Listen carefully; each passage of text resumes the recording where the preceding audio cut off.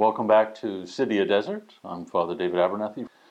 Over the years, I've had the opportunity to read many different articles on the Philokalia and its development. In particular, articles written by Callistus Ware about the history of that development. And one article in particular has come to mind that I think would be interesting for us to talk about. It's called Saint Nicodemus in the Philokalia. And it was one of the series of articles presented at a conference in the year 2003, compiled in a book called Mount Athos, the Sacred Bridge, the Spirituality of the Holy Mountain. And throughout the text and throughout these articles, there's everything from the history of the development of the Philokalia, the translation program, how the work was translated, readership, the scope and the content of the writings, and also the goal of reading the Philokalia. However, what I find most interesting is Ware's response to the question, in what order should the different treatises of the Philokalia be read? Where do we begin? It's not an easy question to answer. As I mentioned, the texts are gathered simply chronologically, and there is no seeming thematic or spiritual order to them. And what Ware suggests is that we simply go back to a story that's found in the Russian classic, The Way of the Pilgrim. Within the work, the pilgrim has a dream one night of his starets who had since passed away, and the starets tells him that he is to read a specific list of 6 different writings from the Philokalia. In the translation of the Philokalia over these past decades, 4 volumes of the writings of the Fathers have been collected, but there is also a 5th volume called Writings on the Prayer of the Heart, and this volume of the Philokalia is actually a collection of the works described by the starets in the story, with the addition of 2 other authors, St. Simeon, the new theologian, and St. Gregory of Sinai.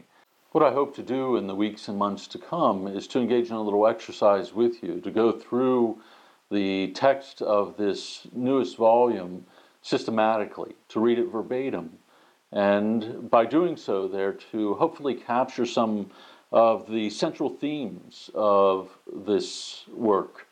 And one author describes it not so much as a book as a library, but even as a library, I think reading through this one volume will show us that there is a central theme.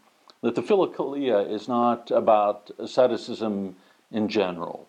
It does not describe for us how Christians are to live their life in detail. It's not about political or social action. What it does speak to us about is the interior life, the acquisition of Hezekiah, of Nepsis, of praying without ceasing, the Jesus prayer. The concern then is with the inner kingdom that exists within the human heart, and to seek to transcend ourselves by the grace of God, and so enter into a state of deification or theosis.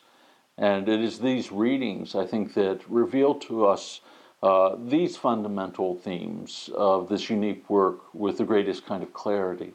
What this shows us is that the Philokalia is not systematic, it is not in any way exhaustive in its approach to the spiritual life, but it does show us the otherness and the nearness of God.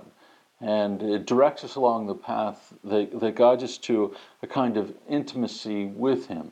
So what we do find is a distinctive philokalic spirituality that emerges.